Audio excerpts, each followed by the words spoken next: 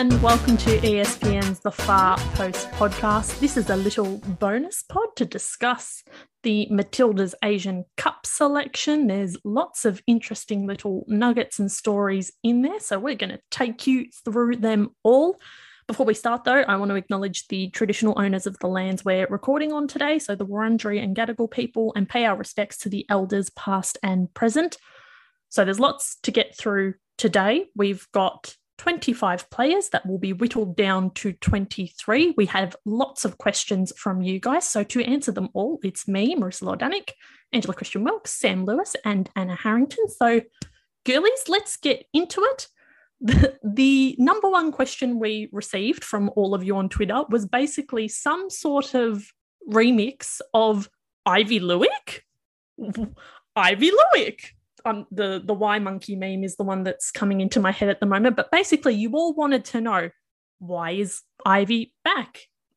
Has this kind of said that maybe our number 6 issue is a lot worse than we thought it was? Were there other players that maybe deserved a chance ahead of Luik, whether that be someone who's on the fringes or a young player? So I will not read through all of your questions, but just know that we will be having the Aivi Luik chat now. So yep. Anna, talk to us about Aivi Luik's glorious return to the Tillies. I did love seeing the questions come through on Twitter. I have no control over the Twitter account for what it's worth, but just it was, why Aivi Luik? How Aivi Luik? Where Aivi Luik? What Aivi Luik? Luik retired? No? And yeah, I think that was everyone's reaction when the squad came through. Like, she'd gone off into the international sunset at the same time as Laura Brock. Like, off you go, Aivi. You're free now. No, you're not. It's literally like a few months down the track. Tony Gustafsson said in his press conference, basically, that he gave Aivi the call around Christmas, I think at her Christmas break. She's obviously been playing really, really well in Italy, which comes as no surprise to anyone that's ever seen Aivi Luik play club football. She's just a super player in person.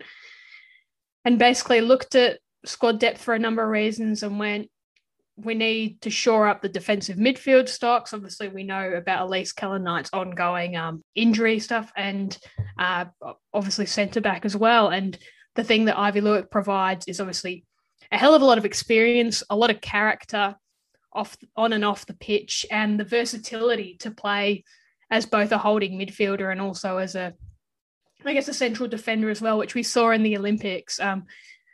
The thing with Luik is she has been playing, as I said, very, very regularly and good football in Serie A. So that's a real tick to her name. But I think the question that's kind of prompted from everyone apart from the usual why is, what does this say about our stocks generally in both of those areas? Because it does, on the surface at least reek of a desperation call, like SOS, Aivi Luik, come help us out. You're 36, but slot on in here. And it's hard to disagree. I think a bit of context to take into account is a couple of player unavailabilities that we'll probably touch on later as well. They looked at Katrina Gorry in the midfield mix, and she obviously isn't going to play. She opted out of the call-up. And they were looking at Taylor Ray from Sydney FC, who's a fantastic young prospect, as another defensive midfield option. But she unfortunately has contracted COVID, so won't be able to go to the Asian Cup. And hope Taylor is doing well, and we'll see her get that senior call-up for real soon. But yeah, it's very much a matter of we know this. There's limited options in terms of defence, and especially the holding midfield option. We got glimpses of what Claire Wheeler could do there. We know that Emily Van Egmont's been used at times, Cara Cooney-Cross, but in terms of what we saw Luik do previously was she dropped in, she played in midfield, but could also drop in and be a third centre-back if needed when playing with a back five in defence. So we know what she offers, and we know that she's reliable and experienced, not particularly quick, but we know exactly what Aivi Luik can bring as a player. That said, it still very much surprised me. The interesting thing, I'll go to you in a sec, Sam. The thing that Tony said was, at the moment, it's just a call up for the Asian Cup because it's about performance mode rather than preparation mode. He didn't say she was necessarily in contention for the World Cup in 23, but I mean, if she's getting called up now, do we see that happening? Sam, I know you were just as intrigued by this call.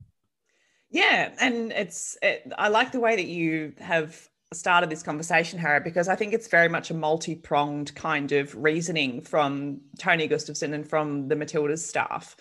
Because Aivi Luik is not just playing regularly at a high level, which is one of the boxes that you need to be ticking if you want to make it into the Matildas. She doesn't just have experience at these kinds of tournaments. Remember, she won the first Asian Cup in 2010 with the Matildas, so she knows what it takes in tournaments like this. But also she's incredibly versatile, as we said, and in high-pressure tournaments like an Asian Cup where you play a lot of football in a short amount of time, you have to be able to cover for certain positions just in case something goes wrong. And we know that she can do that. And the other thing with me, for me with Aivi, and one of the reasons why I'm a little sort of baffled as to why people are like, what, Aivi Luik? She's a sensational player. Like, I don't think people really appreciate that Aivi Luik is still probably the highest standard of defensive midfielder that Australia has at the moment. I remember a conversation that we had maybe in the lead up to the Olympics where Aivi Luik was used as the benchmark for what emerging midfielders needed to be able to do in order to crack into the team. She was running like 13 to 15 kilometers a game. Her sprints were amazing. She was making interceptions all the time. She was doing so much work, and her stats were used as an example of what emerging players needed to be able to hit if they wanted to compete for a spot. And she's still clearly doing that. She's doing that at club level. She's still playing at the highest possible level in one of the best leagues in the world, in Italy, right? Playing against some of the best players in the world. She is still a benchmark. She's still one of those players who is being held up as an example of what you need to be able to match or exceed if you want to crack into the Matildas. So I don't blame them at all for going back to her and saying, hey, you're still ticking all these boxes. We know that you wanted to step away, but how would you feel about coming back in? And her response was, well, if my country needs me, then I'll say yes. And that's an incredibly admirable thing for her to do, considering the kind of song and dance that was made around her retirement as well. But sometimes these things happen. And as you mentioned, Harrow, the larger context, I think, plays a role in this as well. I think if we did have a fit Taylor Ray, I think if we did have perhaps a more comfortable Katrina Gorry, who was a little bit fitter and had maybe an older baby, maybe we wouldn't be having this conversation about Aivi Luik returning to the Matildas. But the other thing that I really liked about what Tony said in terms of their reasoning for bringing her in is because she is such a mentor. She is so experienced. She's such a good character, and she's going to do so much for the younger players who have been called up into this Dubai camp and then into the Asian Cup, where she's able to pass down so much knowledge. And if this is going to be her last tournament, this is the last opportunity that they're going to have in a Matildas environment to be able to soak up all the lessons that she can teach them. So I'm stoked with the selection. I think she's a fabulous player. She's going to provide so much, not just to the group, but to the game itself. And hopefully, we do have a Taylor Ray and a Claire Wheeler or the next generation of defensive midfielders who can look at what Aivi continues to do into her late 30s and says, all right, that's what I need to do if I want to be part of the Matildas in the future. I did also find it interesting, Sam, at the time when Tony was talking about Aivi, that talked about, I think when we looked at the Asian Cup a while back, it was, can we just bring through lots of players and test them out and get loads of youth? And we're seeing a little bit of that with this squad selection. I know there's some players that are young that are already there, like Cooney Cross, Fowler, Nevin, and we're seeing these 4 train-ons fighting for the 2 spots. But it was interesting that he said that it almost seems like it's a remit from the Federation that they want to win, like the Football Australia want to win the Asian Cup. And I feel like that has forced the hand of the coaching staff to an extent too, in that I mentioned Taylor Ray. You'd think if she was fit, she'd have really been able to grab one of those couple of spots because I think she's sensational. But clearly by just plucking out Luik and putting her in this squad, it's going, well, we want a squad that can win. And for all those reasons you mentioned, Sam, they think that she is a player that can put them in that position. Also, just on an emotional level, very happy that she said yes, because she didn't have to. Yeah. And I think if you think of this squad without her in it, that's I do get the heebie-jeebies a little bit. So I was actually very pleasantly surprised, and I'm really glad that she's up for the challenge. And I guess the other side of that as well is like, obviously she will be in that mentorship role and passing so much down, but it's a shame that, I suppose, aside from Claire Wheeler, and I feel like I prefer her in a more attacking 8-10 role to a 6, but aside from her, there won't be any of those younger players who'll be able to like absorb it all. I'm very depressed about the Taylor Ray thing. I said in the group chat, I will personally beat up this virus if I see it on these streets. Oh, actually, it's out on the streets quite a lot here in Melbourne, actually. I'm not going to do that. I'm going to socially distance, but give it the evil eye. But anyway, yeah, so that's the only other side of it. But those qualities can bring so much to players regardless of their position. So it'll be a massive benefit to the squad without having a baby 6 in there either way. So yeah. And that's another good point, Angela, is like if we did take a Taylor Ray in place of an Aivi Luik, and this is a Taylor Ray, remember, that hasn't really been called up to this level much in the past, and she gets to this point and she doesn't do well, that's probably going to be a worse outcome, not just for the player or for the team, but for the sort of community of Matilda's fans as well, because they're going to be like, well, why did you do that? You brought an inexperienced player to the Asian Cup and now we've lost it against Indonesia. You know, like the consequences of that timeline, I think, would be worse than bringing in an Aivi Luik. Yeah, she takes the spot of a younger player, but she is our best option in these circumstances. I think I feel much safer going down that road than I do the alternative. And I think the other thing to take into consideration is the sort of makeup that we have in terms of the midfielders more widely in the Matildas currently. We've mentioned Kyra Cooney-Cross, Emily Van Egmond, Claire Wheeler. We've got Tamika Yallop. You know, like these are players who can play in defensive midfield. They all offer something different. And I remember there's a comment that Tony made, I think it was during or after the Olympics, where he was asked about Kyra Cooney-Cross specifically being played a little bit more defensively. And one of the things that he said was that in terms of her statistics, she has the highest leap of any midfielder. In terms of a standing start, she can jump higher, according to her size, her height, than any of the other players.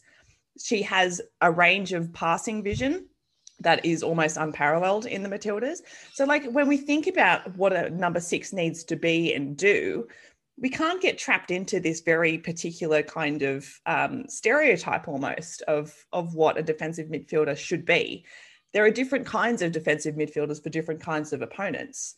So I think bringing in an Aivi who is a more traditional, perhaps number 6, is a good option for a certain kind of game, perhaps a kind of game against a Japan or against a China. But if you're coming up against a Thailand or you're coming up against a Philippines, maybe you do want to have a Claire Wheeler in there who can offer a little bit more going forward. And hopefully it also means that we're not going to see an Emily Van Egmond used as a number 6, because we know that she's so much better going forward as well. So taking all of these different kinds of contexts into consideration, I'm very, very happy with the selections. Not to drag on the point there, Sam, but as you mentioned, obviously players like Wheeler, Cooney-Cross, and Luik, the thing that I hope we do see, and Tony did hint at it in his press conference, is when this final 23 is selected, that we see, I think he didn't really want to call it squad rotation, but yeah, it is squad rotation, and really using that 23. It's something that clearly hindered us later in the Olympics when all our players were just gassed because of having to play a really strong team in every game effectively. And hopefully we see in those group games the use of some of those younger players, less experienced and sort of fringe bench players as starters more often, and try and conserve some of our best players or some of our players that would traditionally get a lot of minutes. And just think of how tired players like obviously Kerr and Van Egmond and obviously Luik in the Olympics too looked come the end of that campaign. I think it's going to be a real test in terms of player management and getting the best out of the whole squad, and really really just not tiring them out, so that come the actual pointy end of that tournament, if they want to win it, they're fit enough and ready enough to do it. Other teams, as much as they want to win this, other teams have to worry about getting their qualification sorted first. That's not something Australia has to do. So it's a matter of finding a way to get results with a mix of consistent starters and more fringe or younger players, so that the best 11 or best, 15 odd players are ready to go come the knockout games. Let's chat a little bit about these 4 players that aren't officially in the Asian Cup squad but have been invited to this pre-Cup camp in Dubai, who will be battling it out for those final 2 spots on the roster. So we've got Holly McNamara, Courtney Vine, Winona Heatley, and Carly Rossbacken. What did we make of their selections, of what they bring, of what Tony said about all of them? I thought his comments were really interesting about those players. And who do we see making the final cut? Because that is a question that we have been asked on Twitter. Hara? I'm already in on Courtney Vine's got to make the squad if she does well in training. And the thing I loved about what Tony said about her was it just perceived what maybe the little gaps are in the Matildas. And he basically said Vine is pretty much the best one-on-one player in the A-League women. I think in terms of key passes, chances created, we know what she's done in terms of goal scoring and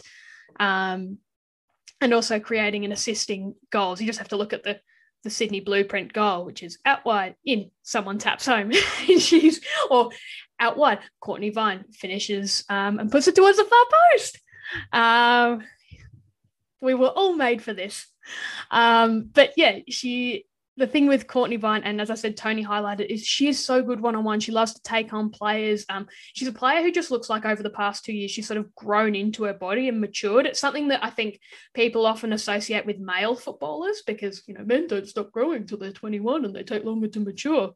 But because we're used to seeing players like Sam Kerr and Caitlin Ford emerge at 15, and they've improved a lot in 10, 12 years, people forget. But some players just take a little bit longer. And Vine, obviously, in her early 20s, she just looks ready, physically ready. She looks a cut above everyone at A-League women level.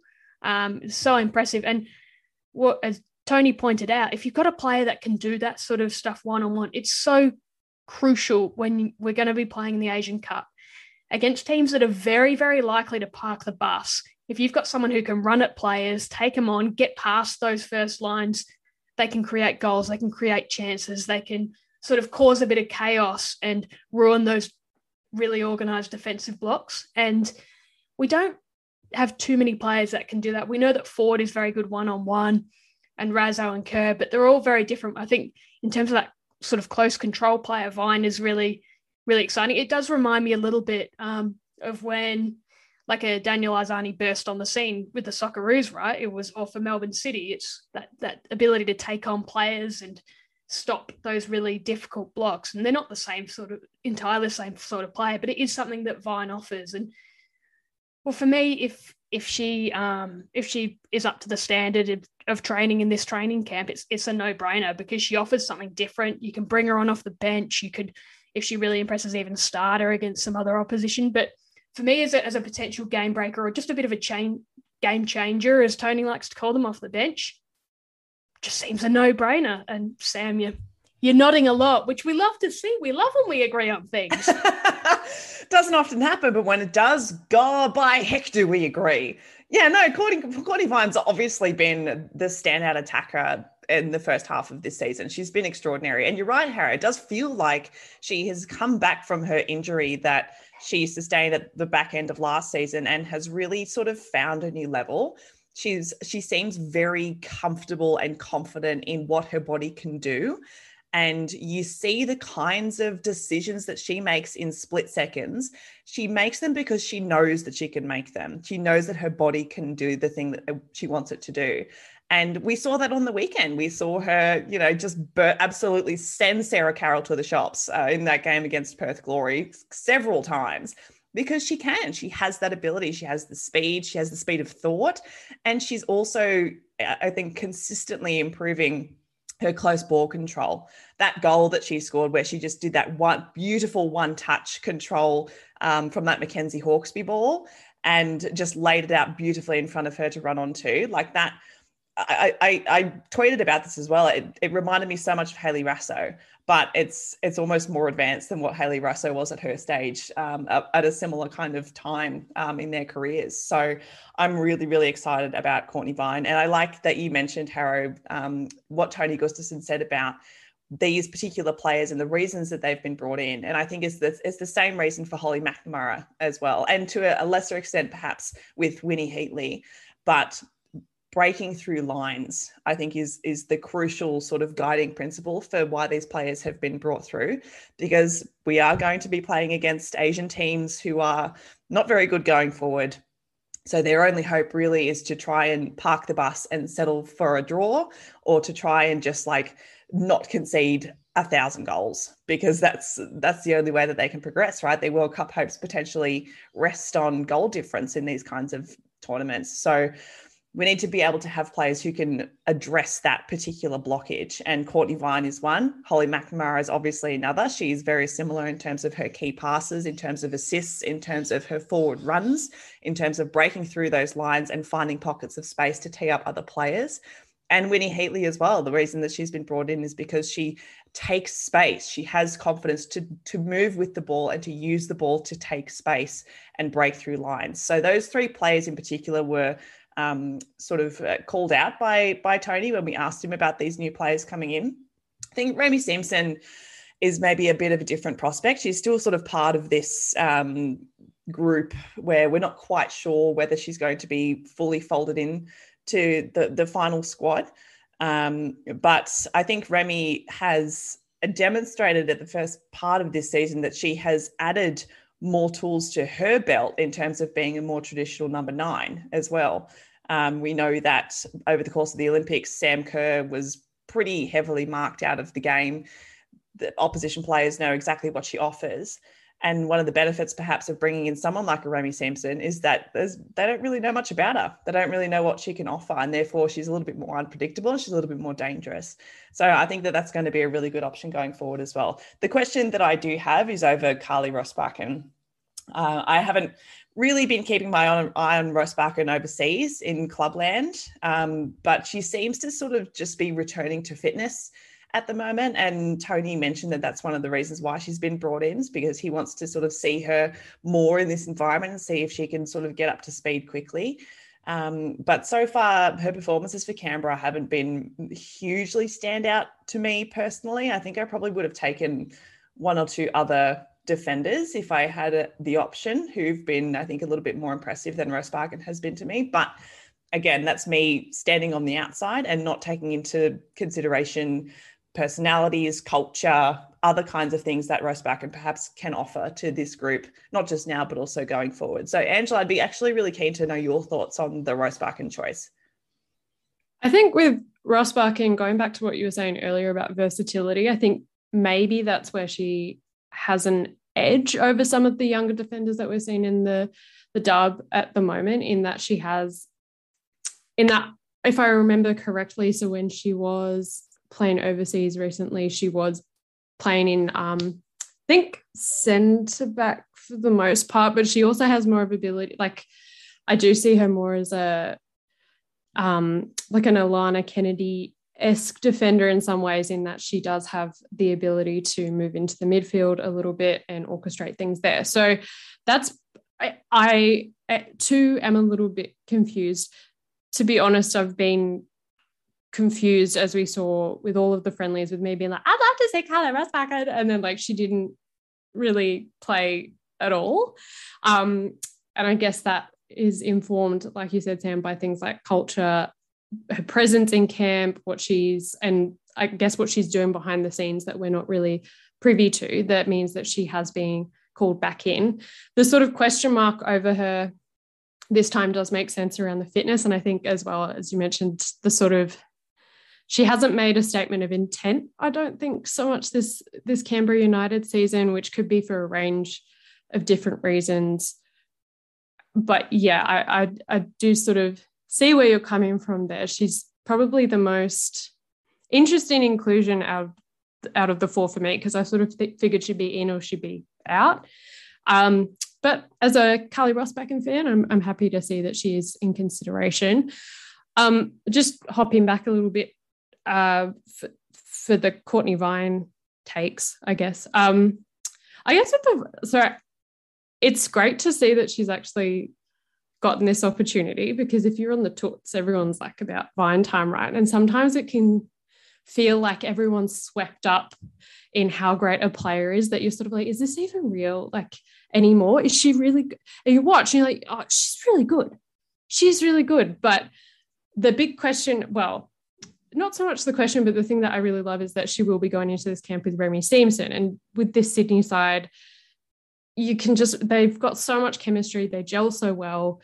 And so she's been playing with people who know what she can do, know what she's doing, can read what her play really well. And Steamson's one of those players. They're just such a fantastic duo. So if she was to go to the Asian Cup and to become one of the two that gets selected, I would be so keen to see them play together. But on the other side of that, I'm also more intrigued to see how she would go with other players in the team and working in an environment where she's matching up with people that she doesn't know like the back of her hand. You know what I mean? So that's going to be kind of the interesting aspect to it. One part of it, but yeah, she's definitely someone I would like to see go to India. And another interest, I think, so her and McNamara as well, they didn't go to the talent ID camps, and they haven't been in a seniors camp before, as far as I know.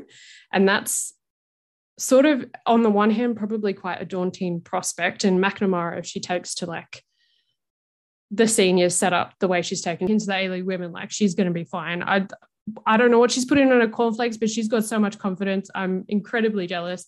Go Holly. But also, yes, that's it.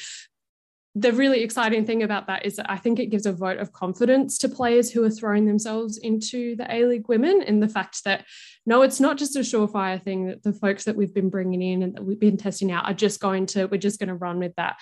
You can actually, there are opportunities to be completely fresh and to come in and to have a crack at it. So I think I'm really excited about all four of the players, to be honest. But if I was Tony, I'd probably take a defender and then an attacker. But either way, just a massive deal that they're all, McNamara, Heatley and Vine are all going to Dubai. I think you've hit the nail on the head there in terms of maybe not Ross Barkham, but the other three. I think sometimes selection is as simple as you pick players in form and you get rewarded. I think it's very rare where players in form and high on confidence are bad selections. And that's what I like about all three of these. We've mentioned Vine is has to be up there in terms of the Julie Dolan. She's just been sensational. And Holly McNamara is a fantastic story as well, because I was actually chatting to her last week. I chatted to her before that game got cancelled when a load of City players had COVID. And she's basically was on the radar with junior and young Matildas. The day before she was meant to go to Kyrgyzstan with the junior Matildas, they had a scratch match against the boys and she did her knee. And then obviously we had COVID hit and there was a lot of disruption for football in terms of football. And then when she came back from her knee and finally started getting football again at 17, she had a foot stress fracture. So it's been a really long sort of comeback, and she was in Future Matildas, basically got the call from Rado Vidicic. She's from Sydney, from New South Wales, and went, oh yeah, give it a go. And she's just thrived. I think a lot of people were wondering where she's come from, because she's 18. And as I said before, we usually see these kids come through around 16. But she's just been so good. And she's combined with Hannah Wilkinson really, really well. The thing that Tony said was she's probably more of a natural goal scorer, but it's her assists and her ability to link up that's been so impressive. I think there's still a bit of a way to go in terms of her finishing. We saw on the weekend against Wellington, there are a couple where Lily Alfeld made good saves, but McNamara probably should have buried them. And that's just a young player.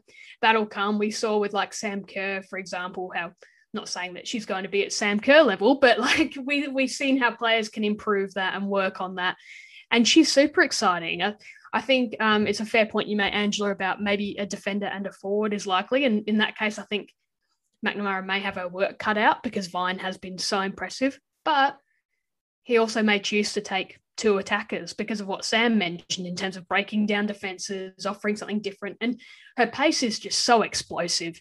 Like I know Rado Vidosic has said on a couple of occasions that he's basically told her to use her pace more, which is quite incredible given it's been the standout probably of Melbourne City's season. And it's really exciting. And I think for a lot of players, that's what they wanted to see. I feel like a lot of the feedback coming through from A-League women fans and maybe coaches and people working in the state leagues around the country as well has been, well, you know, Tony's not in the country. Are we going to see players get their reward for really performing in the league that's happening right now? And I think the players that have been picked are players that really do deserve it. Rado Vidosic has been pushing for Winnie Heatley to be playing for a while. I think she's been excellent at City and not necessarily in her preferred position as well. She's sort of been shown that she can be quite adaptable. I know that Emma Check has been excellent in that defence too, but Heatley they've been really impressed with. And I liked what Tony said about her ability to have that, and you said it too, Sam, that time on the ball. She's willing to play out, to take risks, to show some confidence on the ball as well, which is clearly what they want to see from the defenders they're bringing in. So, yeah, I think there's plenty to be excited about with all three of those players. And in terms of Rossback, and I like the reasoning there too, that she has been in the fold before, and she's not in the full squad, like the final squad at this stage, but she gets a chance to show what she can do and see if she can get back to that really, I guess, impressive form that we saw in the Women's World Cup and shortly after, because we know she's played left back, right back, and I think at club level she's even jumped into centre back at times as well. And it's the sort of player that I think you need to have feeling like they can contend. And this sort of training camp, I guess, is a good way for her to try and put her name back up in lights. So we've talked about the four players that Tony has invited along and brought along to this camp. We know that would have been more if, Gorry and Taylor Ray didn't have their respective things keeping them out of the camp. But he also said that he was hoping to bring an even bigger squad. And so that leads us very nicely into a question from friend of the pod, Nick, about how there was meant to be at least 30 players kind of heading to this camp, but that was reduced for a number of reasons. But who would we have liked to have seen make maybe not the full squad, but at least get a chance at this camp? Angela, I know you have notes, so I'm going to start with you. But that makes it sound like the notes are substantial. And to be, like I said, pre-pod, I had to write down names because otherwise I would forget every single name to ever exist if I was put on the spot. The first one that I would take, that we will probably get into in a bit more depth, is Angie Beard. Emily Condon, not so much as like to go to India, but to suss the vibes would be for me, just to see what's going on there. Jamila Rankin, Polly Doran. I just showing my bias here. Polly Doran. And then, yeah, I think that was about it. In terms of like defensive, this is the thing. I love Laura Hughes, and I think that she's a different kind of defensive midfielder, but I don't think her seat. Canberra's, I can't say a player for Canberra that I'm like, wow, great season. Go girl, you know what I mean? But yeah, so maybe not. But Hughes is like on my radar in terms of like in the future, I guess. And then maybe, is that 5? I can't count. I don't know. Yeah, maybe 4. Sorry, Nick. Yeah. But I was also, the other thing when I was going through this, I was like, I would also want to bring in another defensive midfielder. I think that, yes, that's where I got to Laura Hughes. And I was like writing down the defensive midfielders we have in the dub. And obviously, yeah, that was it. My number 5 would be, I would build a time machine, go back in time, lock Taylor Ray in a very luxurious Airbnb so she was comfortable, and explain to her that she needs to do this because she will go to the Asian Cup if she just doesn't get COVID. Anyway, if I had a time machine, I'd go back and stop COVID, but I think that's actually a bit beyond my capabilities. But kidnapping Taylor Ray, maybe a little bit more within my range. Anyway, I haven't had much sleep. Please, someone else intervene. On the defensive midfielder question, one of the players who I've been really impressed with so far this A-League women's season has been Aisha Norrie at Brisbane. I know that she's only sort of still pretty fresh. She's only really just starting to have her first really full starting season, playing consistently well, and perhaps being handed the captain's armband has been a really big motivator for her. But I think she's been consistently Brisbane's probably best player, at least in a sort of more defensively minded kind of position. She also is a more traditional defensive midfielder, I think, than the kinds of players that we've already been discussing. But again, like that's I think a future possibility. I don't think she's going to be ready for at least a good couple of seasons before she can reach international level. But what I've seen so far has been fantastic. Another midfielder, I mean, I'm obsessed with midfielders. I think if I could just field 11 midfielders, including in goal, I would. But another midfielder who I'm sorry, Jeff Hopkins? Is that you? Another midfielder who I think was pretty unlucky to miss out on this sort of contracted 25 players is Mackenzie Hawkesby at Sydney FC. I think she has been stunning for the club this season, particularly off the back of how quickly, we mentioned this in the last episode, how much she has grown since coming to W League level and what she's doing now. She's currently, I think, leading the league in assists after her performance against Perth on the weekend. She's second on the Golden Boot ladder with 4 goals. Her set pieces are improving so much. She has an absolutely incredible engine. She just runs and runs and runs. She's only 21, and yet she makes decisions of someone who has been playing this game for a lot longer than what she actually has been. I just think she's been stunning. So I think she's unlucky to miss out. And it's odd to me that Ante Juric said after the Perth game that she wasn't even in consideration in terms of Matilda's stuff. And he would know because head coaches at A-League women's clubs are given a much longer list about a month or two in advance of this particular announcement. So they know who's actually in the conversations and who's being considered. And it suggests to me that she wasn't even part of that, which is just bizarre to me. But hopefully if she continues on this trajectory, she's going to get to a point where she is unignorable. And I think that's what the players who have been called up have been able to do, particularly this season, a Vine, a McNamara, a Heatley. You cannot ignore them because they have just been absolute standouts. So outside of those two, some players overseas who I think might be a little bit miffed that they haven't been considered, or maybe they have and they just weren't able to make this sort of cutoff. India Paige Riley. She has been playing fairly consistently over in Europe. She's a good quality player. She has played Champions League. She can be selected by either Australia or New Zealand. And last I heard from a friend of the pod, Philip Rollo, over at Stuff in New Zealand, is Jitka Klimkova, current Football Ferns head coach, has not even heard of India Paige Riley. So, Tony, if you're listening, make a phone call, bud. I would agree in terms of Mackenzie Hawkesby, Sam. I think she's been fantastic. The other day she started against Perth and apparently had just missed the whole week with COVID. So good for her. I think it was Ali Green tweeted as much. And Ante Juric actually said in Sydney's previous game that he couldn't believe that she wasn't on the radar as well. So hopefully it ends up being a little bit of like a Claire Wheeler situation where just that blooming a little bit later comes to the fore, because I love a goal scoring midfielder. They're great fun and she's such a workhorse. Again, it's similar to Taylor Ray where you see the absence of Polias and Wheeler, and these players have just stepped up and been excellent and been so crucial. I think she's left her run a little bit late because she's only just broken into Sydney FC, but if she gets the form up, I wonder if they take another look at Rachel Lowe, who got capped a few years back. I don't think that's on the horizon yet, though. Similar to what you said about Aisha Norrie, Sam. These are the players that now need to take the opportunity while some other players are away to really stand out.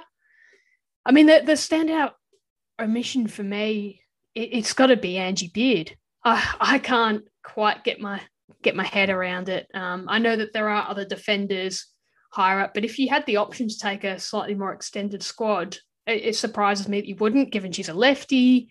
I think as a left back, she has generally been better than Courtney Nevin.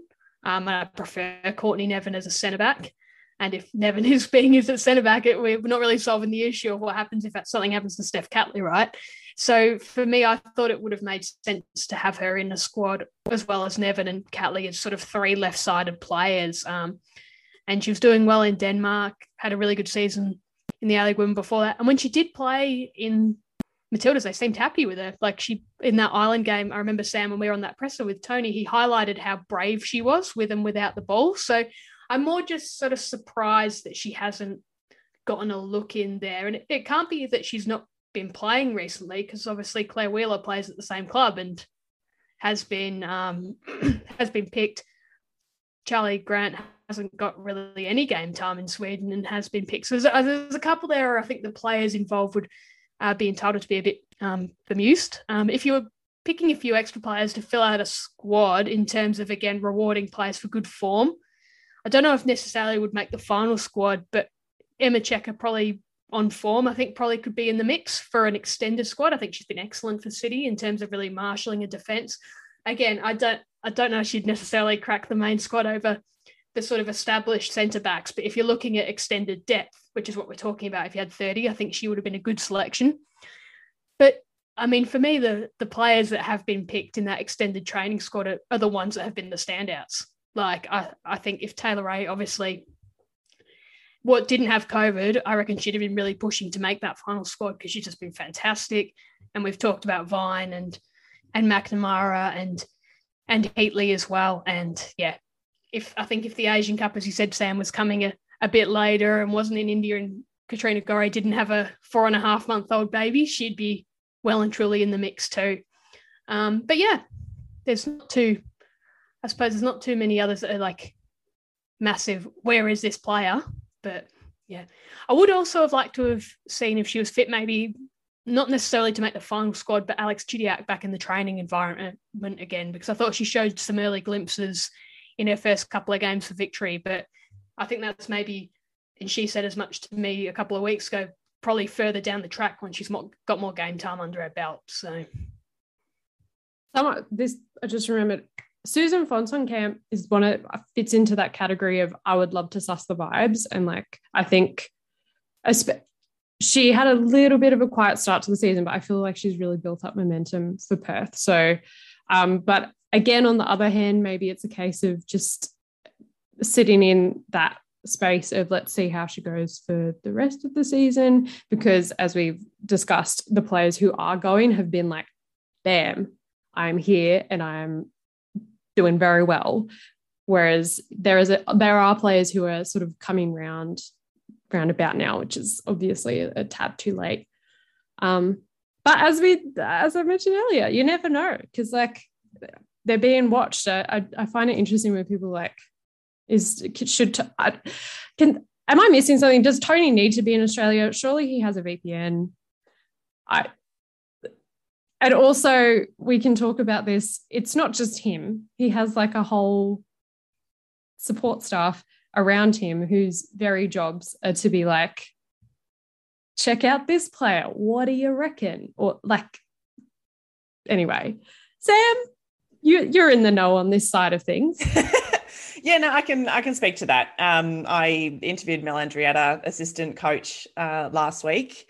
And yeah, there seems to be this assumption that the buck sort of stops with Tony, and that there is this very strict hierarchy of decision making in terms of he is the final sort of cut, and then it's like, oh yeah, it's advisors and people making suggestions, but it's not actually like that. When you speak to Andrietta and when you speak to Tony, he constantly talks about how he and his staff are one group, that they make collective decisions, they have discussions, they have debates, but he relies so much on the expertise, on the history, on the knowledge of particularly the women coaches around him, because they're the ones who've been involved in this space for much longer than he has in Australia.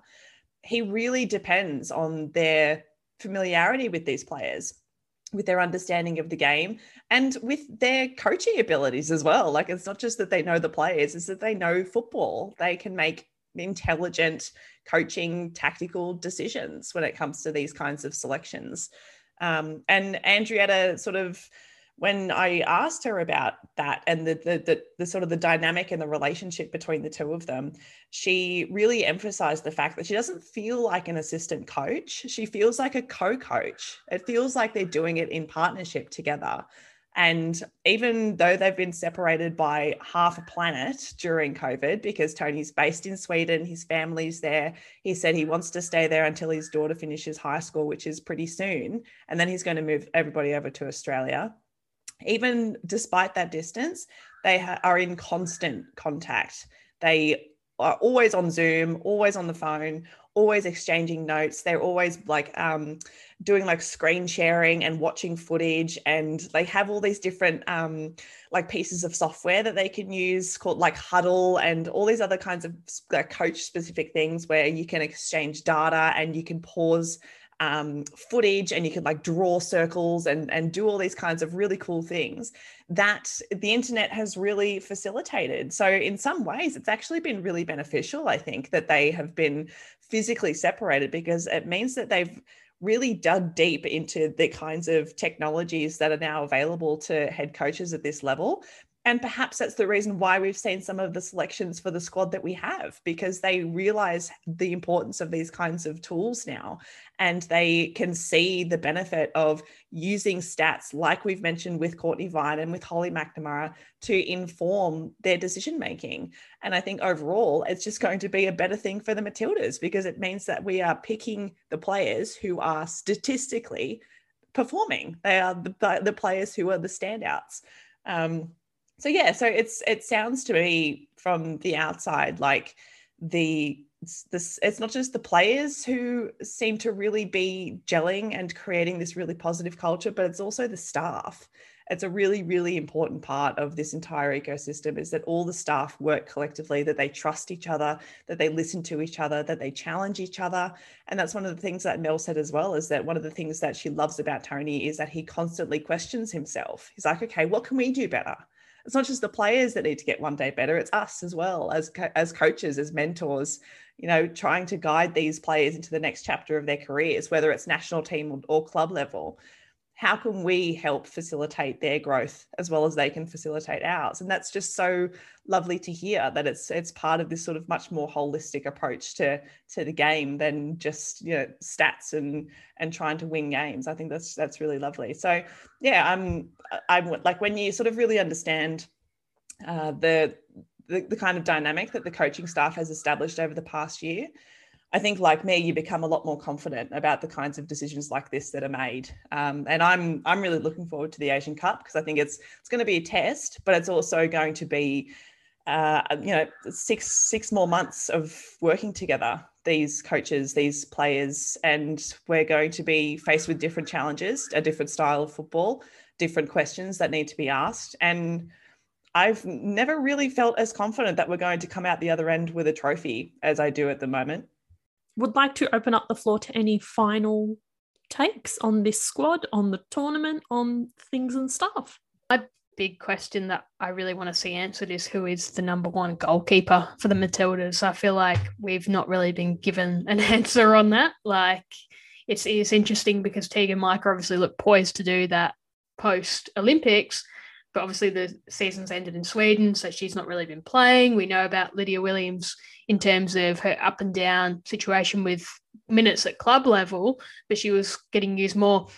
And again, it's that conundrum of Mackenzie Arnold is clearly the informed club goalkeeper of the three, but hasn't been able to impress necessarily when she's got a Matilda's call up. So I'll be very interested to see if they do turn to Arnold in a couple of those early games where you see we're expected to win and do so comfortably, because I think if they do that and she performs well, that might give her the confidence to maybe think she can actually be the one to sort of, it's kind of like a snatching victory from the jaws of defeat, right? Having been dropped from the Olympics. She's clearly been the best in terms of club form. If she gets some confidence from a couple of opening games, I think that could be a really exciting thing in terms of the competitiveness of our goalkeeping stocks. But yeah, it's something that I want to see kind of answered. And I know Tony's been very open about the not necessarily having a number one goalkeeper, but I think at some point you do have to have a bit of push comes to shove and see a consistent facing goal. Yeah, I'm interested in what you think there, Sam. No, I don't agree. Because I think that just like players and just like combinations of players, there are different goalkeepers for different games. And we sort of saw that happen when Joe Montemurro was at Arsenal. He quite liked to rotate goalkeepers based on the opponent and the different kinds of qualities that a goalkeeper had. So if you look at the three goalkeepers that we do have in contention, some are better at distribution, some are better natural shot stoppers, some are taller. So, they all have different qualities that I think are going to be more required against certain opponents than against others. And I would hope that that's the kind of philosophy that Tony and the coaching staff are taking towards their selections as well. Because what happens when you have a consistent goalkeeper is that things settle. And I don't think it's a good thing for players in an environment like this to feel settled. I think they should always be fighting against one another, always competing against one another, because it means they're always improving and they're always wanting to get better and they're always wanting to challenge for that spot. You can sort of dangle it as a carrot, but you're never actually going to let them catch it, because it's a motivator. It's something that gets them to continue to improve. And by virtue of that, the rest of the team continues to improve as well. I agree with that. I think it's good to have it competitive. I don't think you ever want to be in a spot, as you say, where one goalkeeper is settled. And it's probably something that hurt us in the past where you felt like it was just Lydia Williams. But I do think given the defensive issues we've seen with this team and maybe some of the clangers and some of the mix-ups and these sort of things, I do wonder if there is some merit in getting a consistent voice there for a little bit. That has to be earned. I think that's the key. It has to be earned. And I think your point there, Sam, is valid. But I don't know, you don't see too many great teams where there's a chopping and changing of goalkeepers all the time. And I think it would be good to see someone get that consistently, or at least there's got to be more, at the very least, there's got to be more games. If they're going to be rotating keepers, we've got to see more and more games, because you can't be playing, a friendly every couple of months and it's Mackenzie Arnold and then it's Tegan Micah and then it's Lydia Williams. I felt like we had a lot of confidence in the Olympics once Tegan Micah had really, to use my own phrase, taken things by the scruff of the neck and said, I'm the number one goalkeeper right now, backed it up on the field, and we looked more sturdy defensively as a result. Just look at that, the bad game against Sweden, where we only conceded because of a really unlucky sort of deflection and an inventive shot. Like, I think for a team that has not necessarily shown much stability defensively,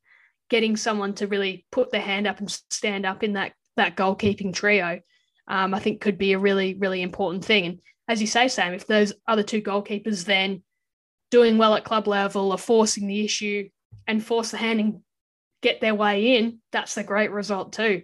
But I'm just going to be interested to see how it plays out, because for me, it's hard to see it being 3 group games and 3 different goalkeepers. So it's going to be interesting. We can only agree on so many things for so long, Sam. It's good for us to have our little needling moments. So this is the foundations of narrative. You have to have characters who have motivations, and you have to have tension. Otherwise, there's no interest. This is where this comes from. We talking about the goalkeepers, or? No, but it's good. Like, this is important, right? Like, this is why I love this pod, and this is why I love being part of this community, because it's like, we can talk about this stuff and we can ask these questions and we can debate picks and we can approach it from different angles, because a lot of the time when we have these conversations, I learn new stuff. Like I take on a perspective that I hadn't considered before, because I'm trapped in my own sort of horizons, And that's what's, I think, so beneficial about being able to do things like this more often and having more people listen and sharing and doing all that and engaging on Twitter. Like, it's really good for all of us as part of this community to get more perspectives, because it means we all grow as fans, and then we can engage in the game in more interesting and more informative ways. It's awesome. I think we'll leave it at that then. I was going to say, that wasn't meant to be. That was just a me talking thing. I mean, we could keep it in the pod, but it was just a me. Keep it in. Yeah. That's my way of saying I appreciate y'all. And it saved me a spiel. We're on espn.com.au in the ESPN app. You can listen to us on Spotify, Apple, and Google. Subscribe, leave a review, talk to us, as Sam has just said, on the social medias. Angela? Oh, yeah. And we also just wanted to say, read compliments and telling us that we're doing good. We love that shit. If you send it on Instagram, if you send it on Twitter, we share it in our group chat. And genuinely, it really does so much. So more compliments is what I'm not saying that, but like if you feel hesitant about sharing how you feel, we love it. So anyway. We really do. We're very much we are confidence-based players. That's a very good take, Angela. We are confidence-based players, so please give us some confidence. But no, this has been the Tilly Squad bonus pod. We will have our usual A-League Women pod with you very, very shortly. And then obviously we will continue talking about that competition. We will obviously be talking about the Asian Cup once it starts. The Matildas' first game, January 21st, kick off at 9 p.m. Australian Eastern Daylight Time against Indonesia. So we cannot wait. That is enough. I'm going to stop talking. See yous.